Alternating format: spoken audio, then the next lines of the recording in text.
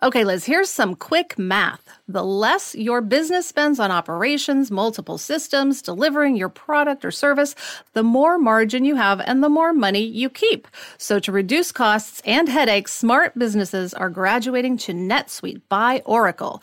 NetSuite is the #1 cloud financial system, bringing accounting, financial management, inventory, HR into one platform and one source of truth. With NetSuite, you reduce IT costs, you cut the cost of maintaining multiple systems, and you improve efficiency by bringing all your major business processes into one platform, slashing manual tasks and errors. Over 37,000 companies have already made the move. By popular demand, NetSuite has extended its one-of-a-kind flexible financing program for a few more weeks. Head to netsuite.com/Hollywood. netsuite.com/Hollywood. netsuite.com/Hollywood. So what do you think about the kids arriving in Iowa for the end of that episode? I like it. I think it's good, but can I call you right back? I just heard a noise downstairs. I want to go check on Violet really quick. Sure. I'll be right back.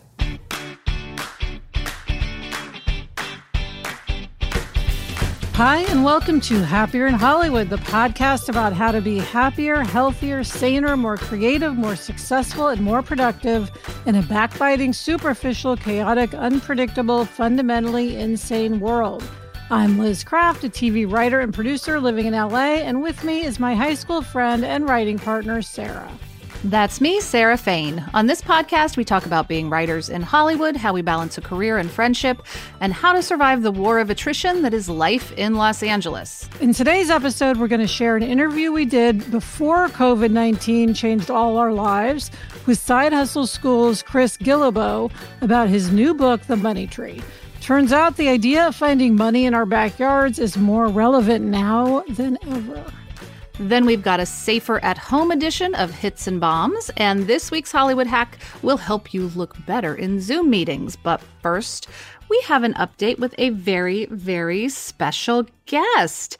My daughter, Violet, has been wanting to come on the podcast for a long time, and now that we're recording from home, it seems like the perfect time. So Violet is sitting here with me. Hi. Hi, Violet. Hi. Thanks for joining us today. I'm really excited. Good.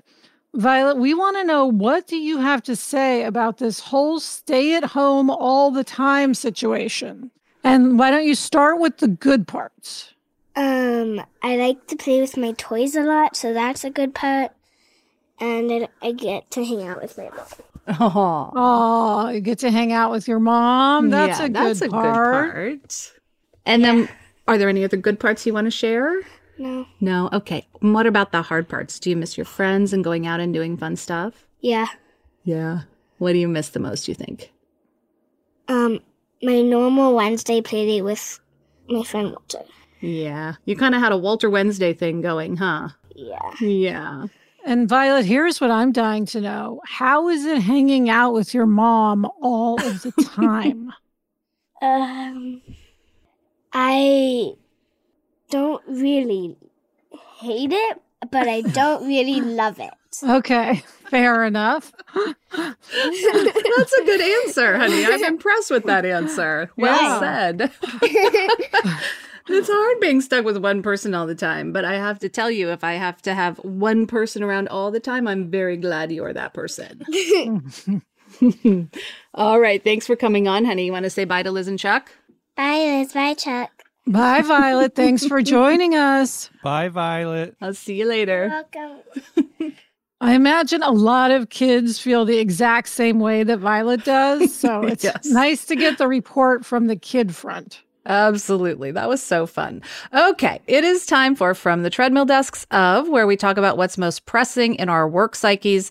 And this week, it's changing it up. We should note that we recorded this interview with Chris Guillebeau about his new book, The Money Tree, before the current COVID-19 crisis. But the timing is actually perfect if you are at home and considering business opportunities. Maybe this is the time to look in your own backyard. So here it is, our interview with Chris Guillebeau. Okay, it's time for From the Treadmill Desks of, where we talk about what's most pressing in our work psyches. And this week, it's changing it up. Chris Guillebeau, host of Side Hustle School, has a new book out, The Money Tree, and he is changing it up.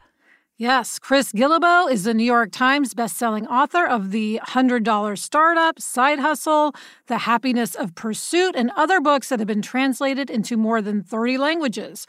During a lifetime of self-employment that included a 4-year commitment as a volunteer executive in West Africa, he visited every country in the world, 193 in total, if you're wondering, before his 35th birthday. His daily podcast, Side Hustle School, is downloaded more than 2 million times a month, often by me. He is also the founder of the World Domination Summit, an event for cultural creatives that attracts thousands of attendees to Portland, Oregon every summer. Chris, welcome. Thank you so much for having me. Big fan of the show. Oh, thank you. Well, I love Side Hustle School. Oh, you're so kind. It's the greatest. I just am. I cannot get enough of how people make money on the side. It's just endlessly fascinating. It truly is. Well, we've done 1,000 episodes now, or 1,100, I think. And when I started it, I didn't have a vision to go that far. I made a commitment to do it for 1 year, and I thought maybe I'll run out of stories, right? But they keep coming, as you said. I love it. But we're here to talk about The Money Tree, your new book, and tell us about it, because it's different from what you've done in the past. It is quite different. Well, all of my work, broadly speaking, is about self-reliance, essentially. I'm trying to help people, in whatever phase they are in life and work, whether they have a job, don't want a job, want to do their own thing, one way or another, just to create more options for themselves and security. So The Money Tree is fiction. It's my first fiction book. I've done a number of nonfiction books. So I'm telling a story here, kind of created this environment about this guy who's a young millennial, and he's got a good job.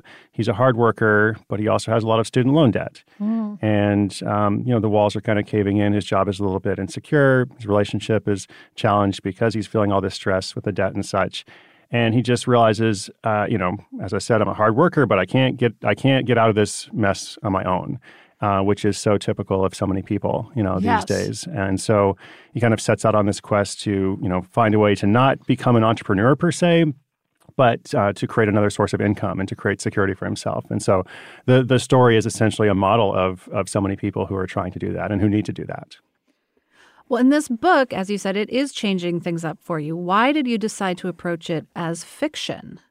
I think a lot of people are not going to read a how-to book per se, I think we respond to stories. I mean, you know that very, very well, of course. Yeah. And I think I really want to reach people who have never thought about the idea of quote unquote owning a business, or being an entrepreneur, perhaps because their idea of what that looks like comes from something like Shark Tank or a more traditional understanding of starting a business, which involves debt, which involves a lot of risk and so on. And the kind of stories that I feature, like on Side Hustle School, are all about just regular people who find some way to make money without going into debt by using a skill that they already have and such.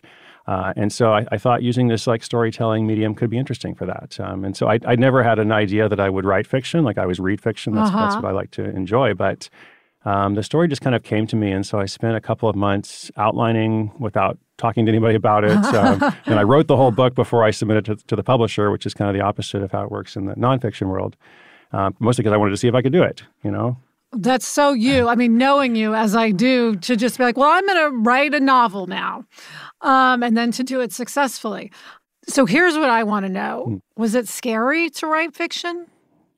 It was at first. That's why I didn't tell anyone about it. I wanted to make sure I could actually do a good job with it. And I wrote probably 7 full drafts of this book, which I don't know if I've ever done before. Oh, interesting. And so, I really was curious, what will the response be like, first from the publishing side, and then from readers, of course. And so I was pleasantly surprised. Everybody's like, this is actually good. And I'm like, oh, good. That was my goal. Yeah.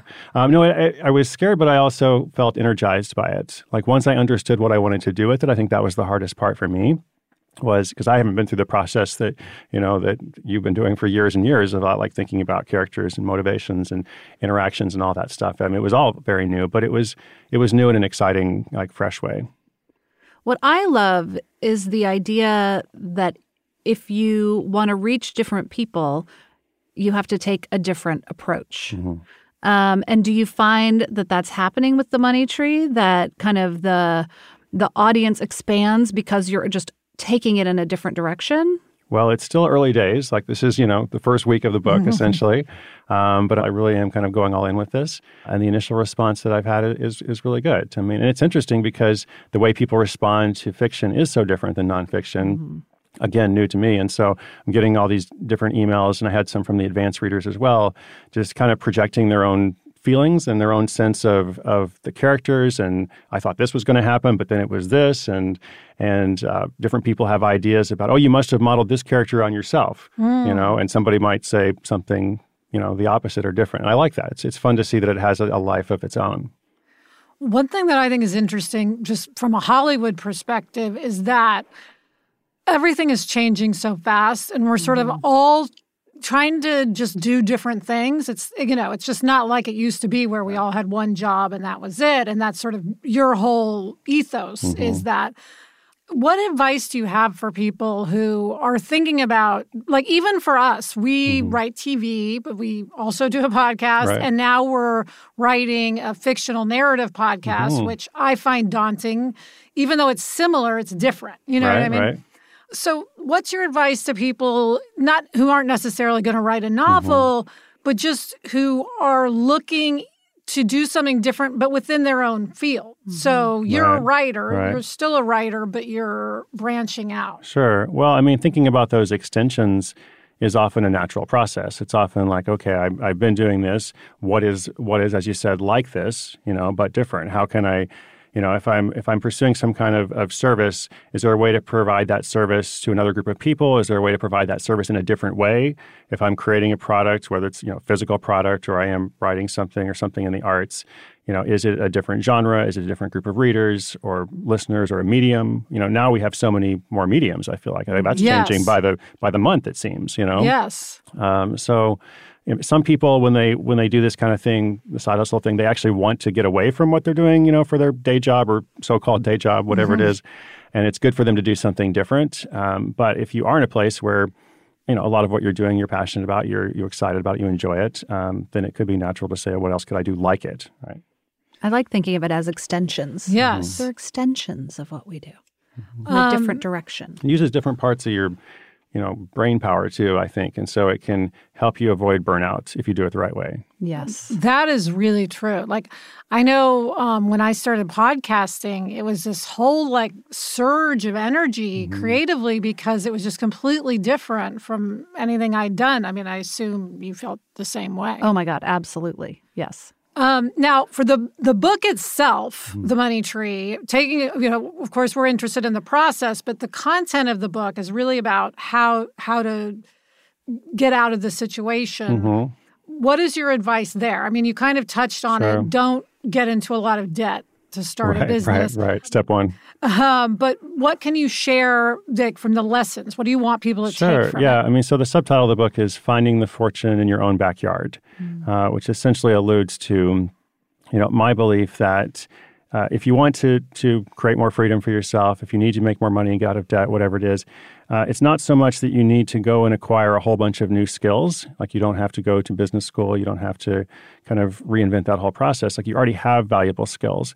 And I like to kind of, have dialogues with people and understand what they're really good at, what is your life experience, what are you good at in terms of your job, what do people look to you for expertise on, and what do they see you as an authority in. So doing this kind of skill inventory, I think, is really helpful sometimes.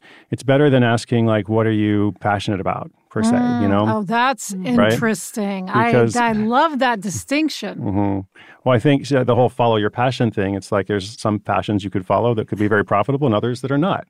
Right? And that's fine, right? You got to make it, so I think it's good to follow your skill, right? If Sarah's laughing looking at you, because I'm always trying to think of how I can turn my love for the Real Housewives into some sort of career. Well, Liz, there might be some way. I know. I'm always telling her, I'm like, just you wait. That it's somehow I'm going to figure this out. It could be that. It could be alpaca fur. Yes, whatever. exactly. But, it might be easier to say, okay, what is it that people are responding to that I'm good at? There is obviously this overlap between a skill that I have that's valued and what other people are interested in. Could be a lot of different iterations of that thing. So where is that overlap, that convergence? So looking at skills and then just starting simply, like starting with where you are. Like in the book, the guy just starts by selling his old college textbooks, on an online auction, which is a very simple idea, but this is something that everybody could do. And when I got started working for myself, which was 21 years ago, that's basically what I was doing. And it's still just as relevant now. The idea of reselling, like selling stuff that you own, but also buying other stuff and selling it. It's kind of basic, but it can be empowering to somebody who's never made money apart from a paycheck before. Yes. And it can tend to lead to something else. You do that for a while, then maybe you specialize, then maybe you get another idea, then maybe you start some other service or something. So there's a process, but it does begin with starting with something that again makes money. So it's not just what you're excited about, but what can actually make money. That's an interesting idea to start, even if that's not where you're going to end up, Yes. just to get used to thinking that way, to strategizing and doing the steps that are required and knowing what the steps are. Right. That's the hard part. One of the hard parts. So, Chris, tell us about the book registry. We hear you have a plan to do something about the student loan crisis. Yes. Amazing. So, here we are in this time where graduation season is coming up. There are 2 million U.S. college graduates with a bachelor's degree this year, and I think something like 70% of them are graduating with debt, average of $30,000 each, some of them a lot more. Wow. And of course, they're coming onto a job market that is not as friendly and favorable as it once was. You mentioned that earlier, like people can't expect to work in the same company and for long and such. So how are they going to get out of it? They have to do something themselves. That's what this book is all about. And so what I wanted to do is create this process, which is basically like a blockchain-enabled registry where people go to moneytreebook.com. Any student, any college student or recent graduate in the United States can register, and they can get a free book. They're registering for a free book. It's first come, first serve, so it's not guaranteed for everyone. But they can put their name down, and then anyone else can come and choose to be a book donor, essentially. And so you can buy a copy of the book for someone you know if you want, or you can buy it for a stranger. And if the college student or the graduate chooses to opt in, you can actually exchange contact information that way. And on the site, there's a way you can kind of see the number of books that we've kind of created through this registry. You can see some different goals that we're working on. You can see where they're going and all that. So my idea is kind of like a micro wealth transfer, essentially. I love it. If you want to buy books for students, give them this experience and help them along the way, you can do that. And if you are a student, you can come and register. And you're creating a community around it, which is always so valuable. And what That's is the the goal. website again? Because we'll be doing this right now. Yes. Thank you. It's moneytreebook.com. Okay. All right. Chris, really thank great. you. Thank you so much, Liz. Thank you, Sarah. Coming up, we have COVID-19 hits and bombs. But first, this break.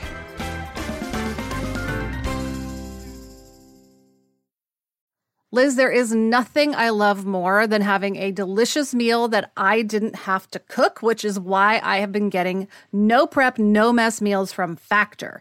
Meet your wellness goals in time for summer thanks to the menu of chef-crafted meals with options like Calorie Smart, Protein Plus, and Keto. Factor's fresh, never frozen meals are dietitian approved and ready to eat in just 2 minutes. So no matter how busy you are, you'll always have time to enjoy nutritious, great tasting meals. Last night, I had blackened salmon with broccoli and with cauliflower rice. It was so delicious. It was the perfect dinner. Head to factormeals.com/HIH50 and use code HIH50 to get 50% off your first box plus 20% off your next month. That's code HIH50 at factormeals.com/HIH50 to get 50% off your first box plus 20% off your next month while your subscription is active. Okay, Sarah, it's time for hits and bombs because Hollywood is all about big hits and big bombs, even now. And Sarah, you have a hit. Yes, I do. I am giving myself a hit just for surviving as an only parent with a young kid right now. It is a lot. Yes, I give you a huge hit for that. Just I'm the one on the phone with you and sort of hearing what it's like. It is tough. It's tough. And I realized, like, for Violet's whole life, really, I've always had some kind of help, whether it's, a nanny or a sitter or family. There's always usually somebody around. And now it's like the sheer volume of I've always known that stay-at-home moms have obviously one of the hardest jobs there is, but doing that on top of like the schooling and we're also trying to work. Yes. And there's no other parent or adult around, or even like another kid around for her to play with for a little while. So there's an intensity that is sort of indescribable. Yeah, this will probably go down as the hardest time in your life, even harder than when she was an infant. Probably. Yeah, you may well be right. It's also really fun. I mean, it's not, I'm not just like kind of complaining about it. There's a lot of really great fun stuff about it. This will be like the most bonding, time of probably our whole relationship of our entire lives. So I think I'm going to focus on that and on the hits of just surviving and getting through this one day at a time. Yeah, and you've stayed in a relatively good mood, I will say, as your writing partner. So I give you congrats on that, too. Well, thank you. Okay, Liz, now you have a bomb. Yes, my bomb is to myself for not getting enough writing done. Unlike you, first of all, I have Adam to help with Jack. Plus, Jack is very self-sufficient. I mean, he doesn't even want food. I mean, I have to be like, oh my God, it's 3 p.m. Like, you should eat some chicken tenders. So he's very easy. Now, granted, the school thing is hard, but again, even there, compared to a Violet, he's much more self-sufficient just because he's, older. So I really do have time to write. Like, I can't say I don't have time to write. I have plenty of time to write. But I've done a little writing, but it's just like pulling teeth, and it's not nearly as much as I should have done. And it's that concentration thing. And I know there's a lot of people, and I agree with them, saying, hey, we are living through a global pandemic. This isn't the time to expect yourself to be at your most productive. Right. But at the same time, there's life after the global pandemic, we hope, and there's actually life during it. And we need to get things done. To continue along our career path. Right. So I can't just pretend that it's not important. So my goal for moving forward, and I'm hoping by expressing this bomb, I will, be accountable to our audience to improve upon it so that it can turn into a hit, Sarah. I weirdly was just thinking, I feel a productive phase coming on. I don't know exactly how I'm going to manage that, but I do feel like we are entering a phase that's going to be very productive. That's Good. Just my, you're the one with the gut feeling, but my gut is telling me that. So my gut feeling said our plastics pilot was going to go and be on the air for 8 years. So I've stopped. My gut has ceased to mean anything to me. Okay, and my gut told me our schools wouldn't close. Oh no! Yeah, I think your gut has taken over. So I'm going with your gut. Excellent. Next up, we have a Hollywood hack for all of those Zoom meetings. But first, this break.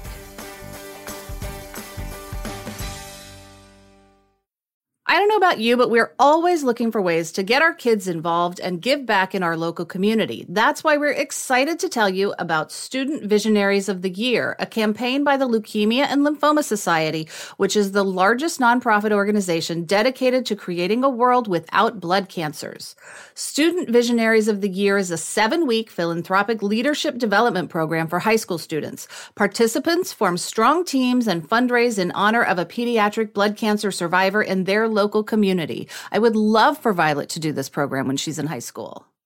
This program is transformative. It not only helps students develop valuable life skills like project management, communication, financial literacy, and entrepreneurship, not to mention it looks great on college applications, but most importantly, it's also a chance for them to engage in meaningful work within their community and make a real impact on blood cancer patients and their families. You can learn more about Student Visionaries of the Year or even nominate a student at lls.org/students. That's lls.org/students. All right, Liz, it's time for this week's Hollywood hack. This hack, and probably many hacks for the foreseeable future, is all about making a good impression during a Zoom meeting. Yes, there are many disadvantages to online meetings. Nothing replaces meeting someone in person, but there are some silver linings. For one, not sitting in an hour of traffic. Yeah, I have to say, I am so thrilled to not be like driving to Santa Monica twice a week. That's like 4 hours a day. Okay, so this hack is for Zoom meetings. If you don't know this, Zoom has a touch-up appearance option. It is the most wonderful thing in our current planetal situation. Yes. I mean, I look positively dewy in Zoom meetings, Sarah. I'm like, her skin. I know. About myself. I'm just like, wow, look at that. Those cheeks, that skin, it's just gorgeous. So just a youthful vibrancy. Yes, it really makes a difference. Like, you really look better. It's not like, oh, I can't tell a difference. Oh, no, there's a difference. Yes. And I recently forgot to do it for a meeting. You said that if you go to it, it stays on, but I must have messed something up. So just double check this, everyone, because I was halfway through a meeting going, why do I look so crummy? Like, my skin is like so red, and I realized it wasn't on. And of course, once you're through the meeting, you can't turn it on in the middle. Yes. So make sure you get this set up prior to the beginning of the meeting. Yes, and I think it's under settings, and depending on whether you're on your phone, iPad, or computer, it's like slightly different where you find it, but it's fairly obvious. Like, if you just, look, you will find it. And it's called Touch Up My Appearance. And it's really worth that extra 30 seconds before the meeting. It sure is. We're going to have so many Zoom meetings, Sarah, with Touch Up My Appearance, that we're not going to want people to see us in person anymore. I know, exactly. And that's it for this episode of Happier in Hollywood. We love to hear from you. Email us or send us a voice memo to happierinhollywood@gmail.com. Thanks for listening, and please subscribe if you haven't already. Thank you to Chris Guillebeau for joining us today. Order his book, The Money Tree, from your favorite bookstore. Thank you to our executive producer, the amazing Chuck Reed, who is king of remote recording. Thanks to everyone at Sankola Sound. You can follow them on Instagram @Sankola Sound. And thank you to everyone at Cadence 13. And as always, thank you to Gretchen Rubin. Happier in Hollywood is part of the Onward Project. Check out the other Onward Project podcasts, Happier with Gretchen Rubin, Side Hustle School, and Do the Thing from Whole30's Melissa Urban. Get in touch. I'm on Instagram @LizCraft, and Sarah is @SFain. We also have a Facebook group. Search for Happier in Hollywood on Facebook to join the conversation. Until next week, I'm Sarah Fain. And I'm Liz Craft. Thanks for joining us. It's a fun job. And we enjoy it.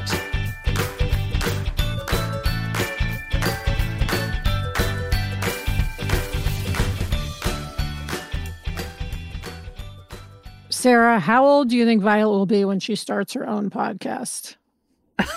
She would start her own podcast today if I let her. If she could figure out a way to do it on her own, she would have a podcast right now. She was so excited to do that. Could be a good quarantine hobby. You're right. YouTube videos and podcasts. I think she could figure it out. She was already helping with tech support, the headphones. Go Violet. I know. She'd probably like to come hang with you, Chuck.